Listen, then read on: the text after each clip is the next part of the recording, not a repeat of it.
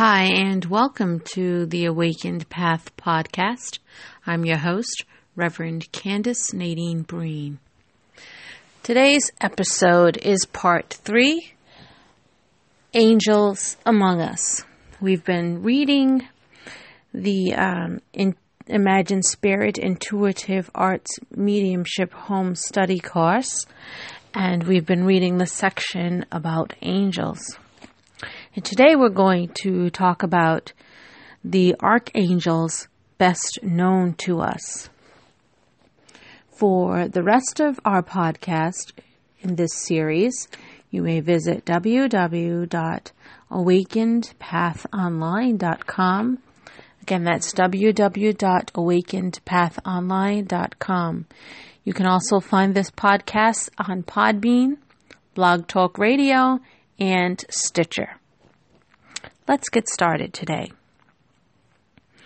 The angels that we are most familiar with are those in the last order. Just as important to us humans, they are the ones who are most intertwined with human affairs. Within the category of angels, there are many different kinds with a wide variety of functions assigned. The ones who we are most familiar with are the guardian angels, the archangels best known to us. Archangel Michael is surely the best known of the archangels. Michael is acknowledged by all three Western sacred traditions. He is believed to have appeared to Moses as the fire in the burning bush, and to have rescued Daniel and his friends from the lion's den. To Christians, he's the angel who informed Mary of her approaching death. Islamic lore tells us that his wings are the color of green emerald and are covered with saffron hairs, each of them containing 1,000,000 faces. In the Dead Sea Scrolls, Michael emerges as the Prince of Light, fighting the war against the sons of darkness, in which he leads the angelic multitudes against the legion of the fallen angel Belial, also known as Satan.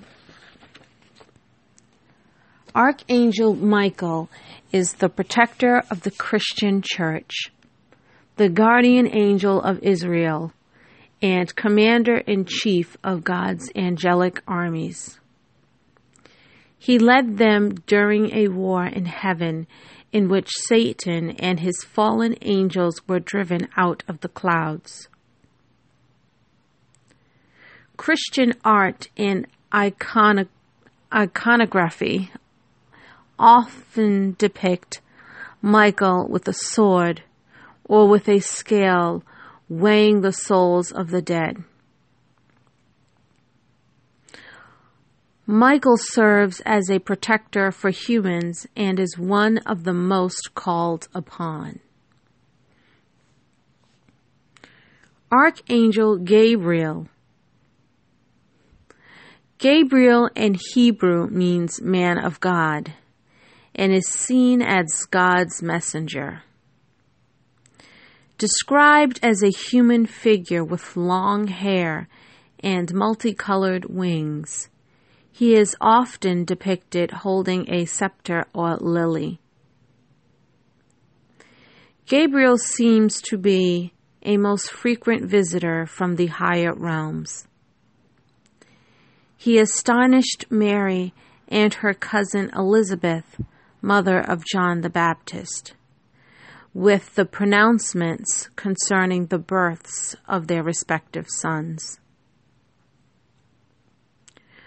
According to testimony at the time, it was Gabriel who came to the young peasant woman, Joan of Arc, and inspired her to go to the aid of Dauphin, the eldest son of the King of France. Gabriel's apparent ongoing interest in this planet is most probably due to his function as the heavenly awakener, the angel of vibratory transformation. Archangel Raphael. Raphael is perhaps the most endearing of all the angels and frequently depicted in Renaissance art. His image is featured on the canvases of such masters as Botticelli, Titian, and Rembrandt. He appears to be the archangel charged with healing humans and the earth. Raphael is also the traveler's protector and guardian of the youth. Archangel Uriel. Uriel is ranked as regent of the sun, flame of God, governor over Hades, and in his best known role as the archangel of salvation.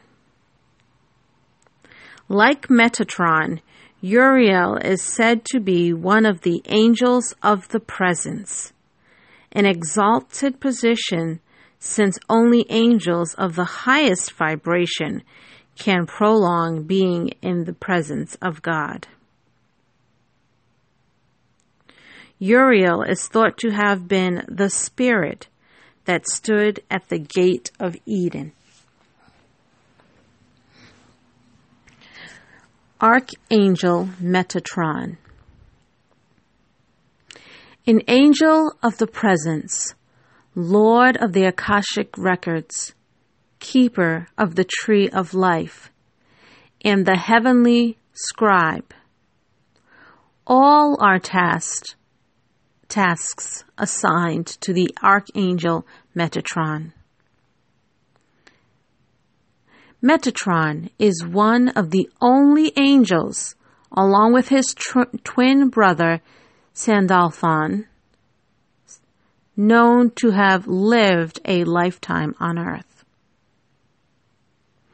While living on Earth, Metatron was said to have been the prophet Enoch. Angels and mediumship. Now we're going to talk a little bit about angels and mediumship. When conducting circles, sometimes you can feel an angelic presence in the room. I usually call the angels in when I do circles, but do not always get a strong feeling of their presence after doing so. When being in tune with this very high vibration,